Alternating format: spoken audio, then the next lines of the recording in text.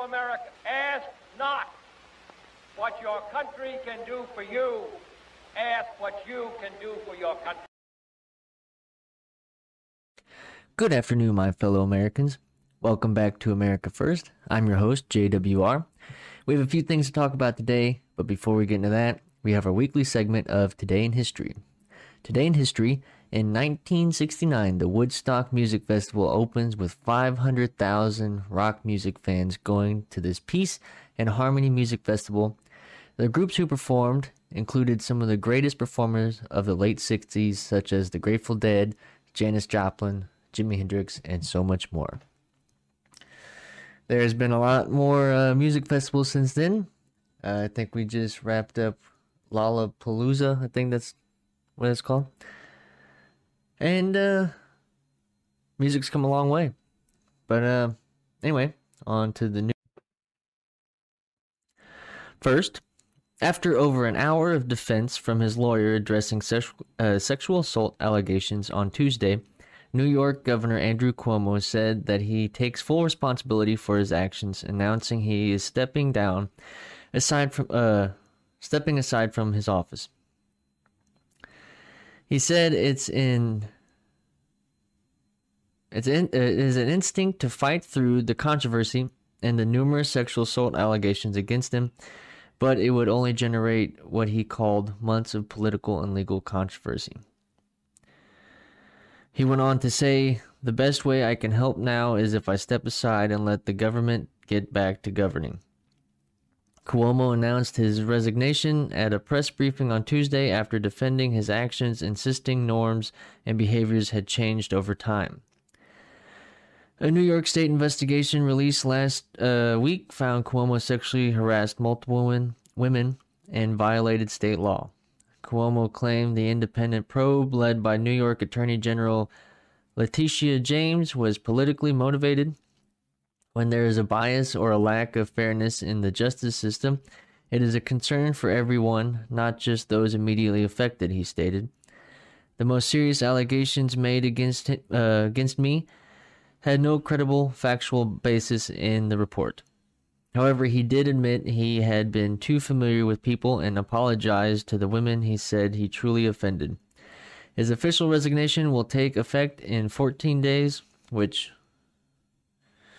is next week, by the time you hear this, with Lieutenant Governor Kathy Hochul stepping up to replace him. She will be the first female governor of New York. Next, Representative Andy Biggs filed articles of impeachment against Department of Homeland Security Secretary Alejandro Mayorkas over the worsening crisis at the U.S.-Mexico border. The Arizona lawmaker made the announcement on Tuesday. Biggs argued Mayorkas failed to uphold his oath of office and recklessly abandoned border security. He added the DHS secretary also undermined the enforcement of immigration law, and his impeachment has been long overdue. At least 1 million illegal aliens have breached the U.S. border this year so far. Many were reportedly infected with COVID-19. Biggs went on to stress Mayorkas subjected Americans to unnecessary risks and must.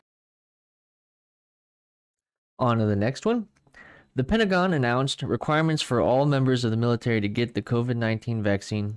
Pentagon spokesman John Kirby announced the plan on Monday and highlighted the military was in compliance with Joe Biden's direction. You can consider this memo today as what we would call in the military a warning order to force that this is coming. A warning order to the force that this is coming, and we want you to be ready for it as well. He stated, obviously, we'd prefer that you get the vaccine now and not wait for the mandate. In a memo, Secretary of Defense Lloyd Austin announced employees of the Department of Defense would have until September 15th to get the COVID-19 vaccination. Austin went on to say, I will not hesitate to act sooner or recommend a different course. Kirby reiterated the Secretary's sentiments by saying the military was following Biden's recommendations. We are going to be developing policies to comply with the president's direction that the unvaccinated will have to be subjected to certain requirements and restrictions. He explained, we're working hard on what will be a policy directive to come in the coming days that will make it clear what those requirements and restrictions are and how they apply to everybody in the duty workforce, including uniformed personnel. Those who would be resistant to receiving the shot may be faced with obstacles and punishments. Austin said the military would comply with Biden's direction regarding additional restrictions and requirements for unvaccinated federal personnel. Next up, a federal judge weighed in on the Biden administration's latest eviction moratorium extension. On Monday, a U.S. district judge heard arguments from government lawyers, as well as attorneys representing a group of landlords and realtors regarding that extension. White House lawyers argued the spiking number of COVID-19 cases was grounds for a new extension. However, a Supreme Court ruling in June was a complicating factor, with the court heavily insinuating it would be against another extension that wasn't approved by Congress.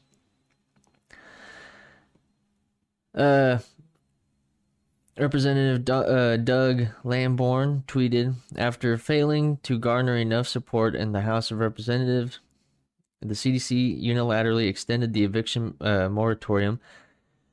This illegal action is an unprecedented step by federal bureaucrats to seize power from the legislative branch. They have zero power to regulate private property.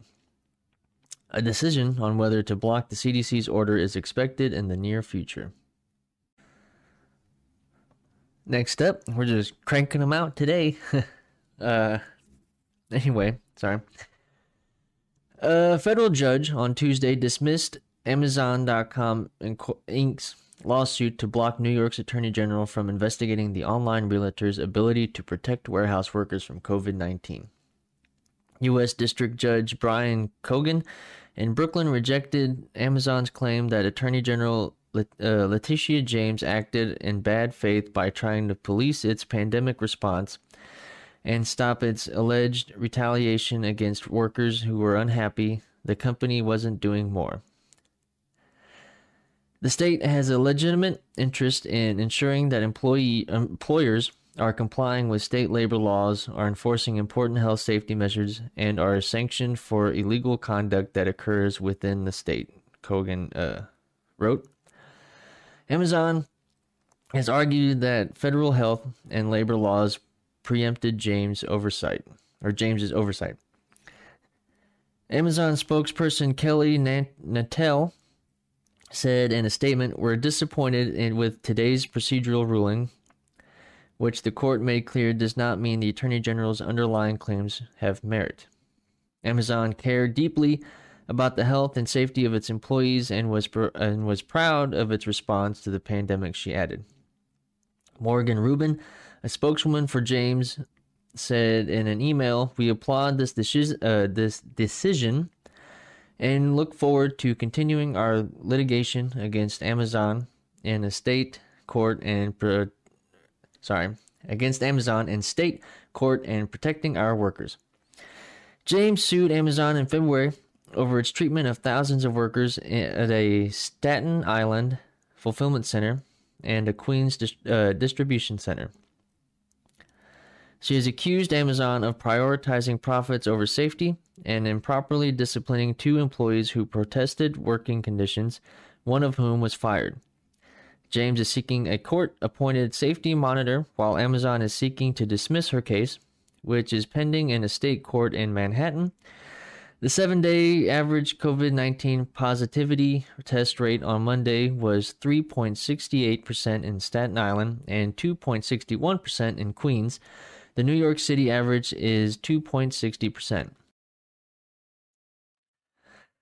Next, a last-ditch effort by a group of wayward Texas House Democrats to avoid a vote has continued to backfire as the state's House Speaker officially signed civil arrest warrants in an effort to achieve quorum.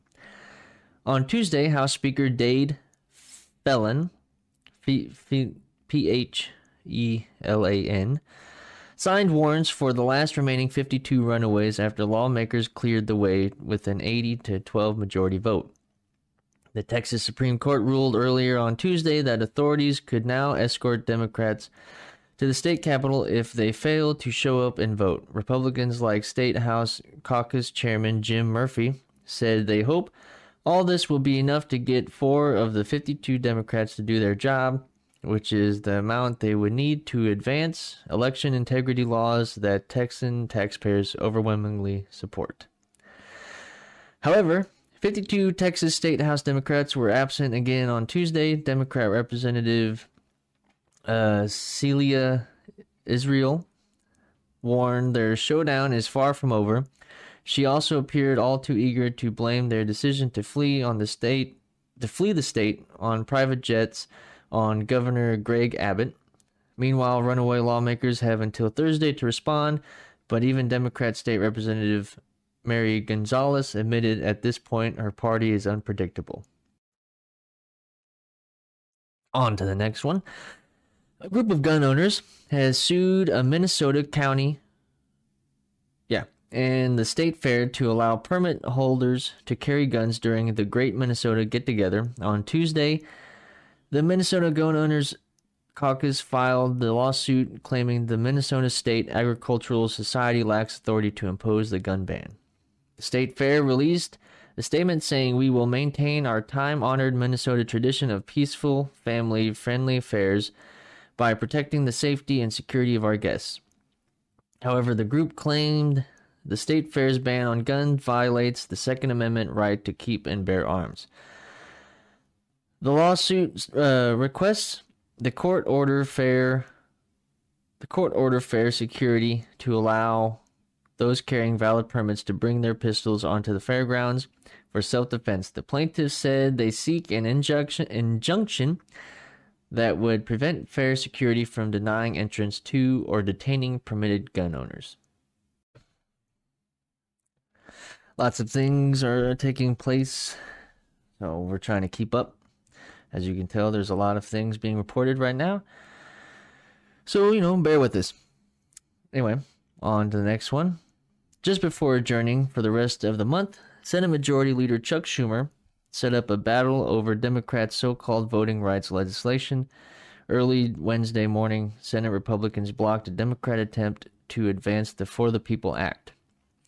Heading into the vote, Democrats signaled they knew the legislation wouldn't have the votes to pass through, and that it was designed to show Senate Democrats are still trying to pass their agenda through before going on legislative recess. Meanwhile, Democrats have been trying to pass the so-called For the People Act for months, which contains many provisions that Republicans, along with some moderate Democrats, have said would amount to government overreach. Speaking on the floor, Minority Leader Mitch McConnell said the package is a major partisan power grab on the part of Democrats, while Democrat Senator Joe Manchin, who ultimately voted to open the bill up for debate, said he's concerned over Democrat attempts to expand the federal government's control over elections and their opposition to basic efforts to strengthen election integrity. I firmly believe that we need common sense voter ID requirements just like we have in West Virginia, said Manchin.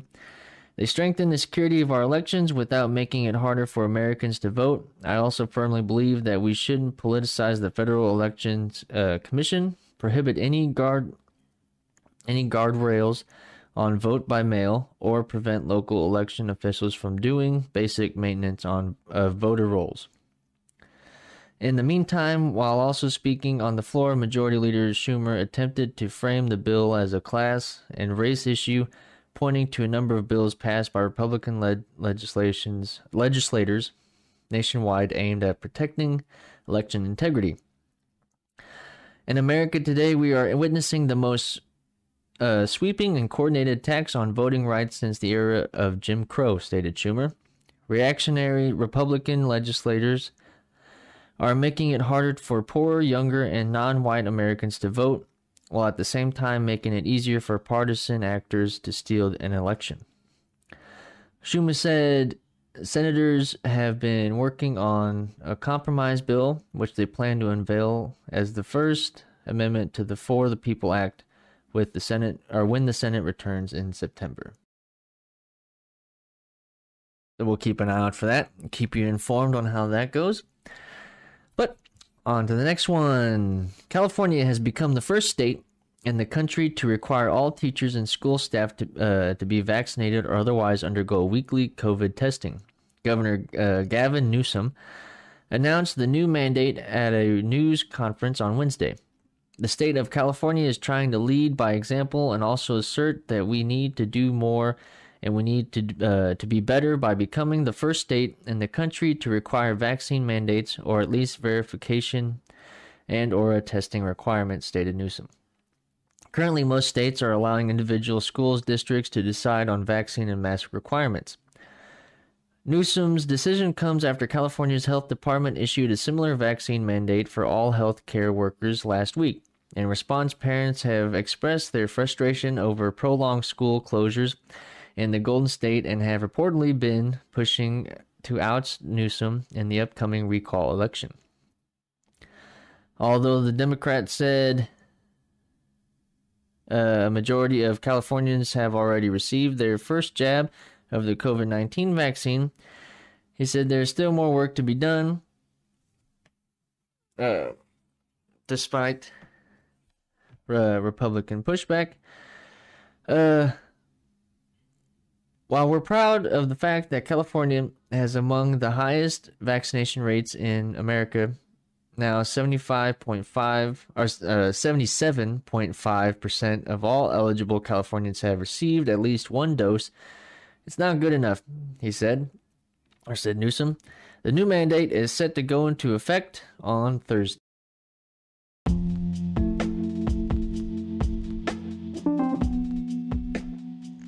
Hello, my fellow Americans. It's me, JWR, just chiming in to tell you about our new merch line. If you go to redbubble.com and look up America First Podcast, you'll find multiple items with our logo on it.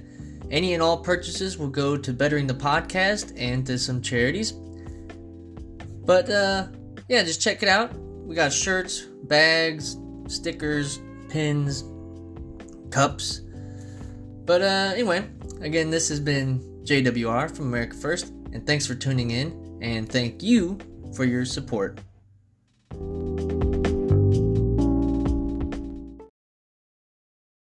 Next, we have the Senate passed an amendment to provide uncensored internet access to the people of Cuba as they fight for their freedom.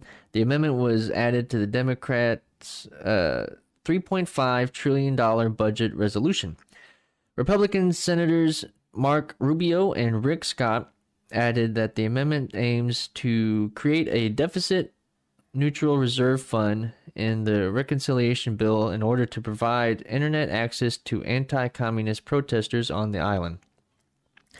On Tuesday, Senator Rubio took to the Senate floor to advocate for U.S. support of the Cuban people against their oppressive government. Rubio also said they want to send a bipartisan message that the U.S. is committed to giving Cubans unrestricted internet access. The GOP senators said the communist regime is terrified of the Cuban people and added it's time the Biden administration takes action to amplify the voices of the Cuban people. As the Cuban people take to the streets to call for freedom and democracy and an end to the brutal, illegitimate communist Cuban regime, the United States must stand with these brave freedom fighters, stated Senator Scott. Seems things are heating up over there. We will be keeping an eye out to keep you guys informed on the latest of what's happening over in Cuba. But like before, the U.S. announced it would be sending thousands of troops back to Afghanistan despite a troop withdrawal underway. As the Biden administration aims to pull out troops from Afghanistan, the State Department said it would also be decreasing its staff in the U.S. Embassy in Kabul. Pentagon Press Secretary John Kirby confirmed during a press briefing on Thursday that the Biden administration would be sending 3,000 troops to Afghanistan to help evacuate U.S. embassy officials after key cities in the country were taken over by the Taliban. Despite the thousands of troops being sent to Kabul, Kirby said they still plan to pull out the remaining American troops. Again, what I said was we are aiming to facilitate the reduction of the civilian personnel by August 31st, so it's all lining up on the same timeline, said Kirby. I won't speculate on what the footprint is going to look like post August 31st, because there is this additional mission set of helping process special immigrants, so we're just going to have to wait and see. Kirby added that the 3,000 troops have a specific and narrow focus to safely remove officials amidst growing conflict in the region. Additionally, spokesperson Ned Price said the only core diplomatic presence would remain, as in the region as safety. Sorry, I keep skipping words. As safety in the region continues to decline. Price called to the move a reduction in the size of our civilian force. And finally, a bipartisan duo has come together to push back against China's growing influence and help the American pharmaceutical industry recover from foreign control. This week, Representatives Bill Posey of Florida and Tim Ryan of Ohio introduced H.R. 5003. A bill aimed at decreasing American dependence on often contaminated Chinese pharmaceuticals. While the problem has existed for decades, the shock to the medical infrastructure system caused by the coronavirus brought to light how devastating it can be to a nation that must depend on other nations' products and mood in order to survive. According to the pair, 80% of U.S. pharmaceuticals come from overseas manufacturers and distributors. For example, the Centers for Disease Control and Prevention's most recent report on antibiotic prescriptions showed that penicillin is the most commonly prescription antibiotic class, with nearly 59 million prescriptions written in 2019 alone. However, the U.S. hasn't domestically produced penicillin since 2004. Yet this isn't the first time Posey has raised the alarm regarding America's dependence on Chinese pharmaceuticals. During the last legislative session, Posey introduced the Safe Medicine Act and explained to the House China Task Force exactly how serious the issue is. Posey went on to add that not only does China have a near monopoly on the U.S. pharmaceutical supply, but they are willing to use it as a retaliatory measure if they so choose. Posey warned a similar fate would await the U.S. if immediate action isn't taken. His evidence to the task force appeared compelling, as Ohio Representative David Joyce commended Posey for his work and asked to co-sponsor the bill. Meanwhile, H.R. 5003 has been introduced and referred to the Committee on Energy and Commerce, and in addition to the Committees on Armed Services, Veterans Affairs, and Ways and Means. And that's all we have this week. Thank you for listening in on today's episode. Be sure to check out previous episodes to stay up to date, and follow us on Twitter at capital S, lowercase cm, BAG, capital N. I know it seems like we rushed through a lot, but there's a lot to cover because we covered everything that happened over the week. So, stick with us. It might seem like short reports, but I try to get in as much information you need as possible. Also, little addition to this, all proceeds and profits made by this podcast are going to be donated to the Serious Fund Network for disabled kids. So, if you decide to donate or something, you know where your money's going. But anyway, until the next time, America, I've been your host, JWR, and remember, stay informed, stay involved, and keep America first.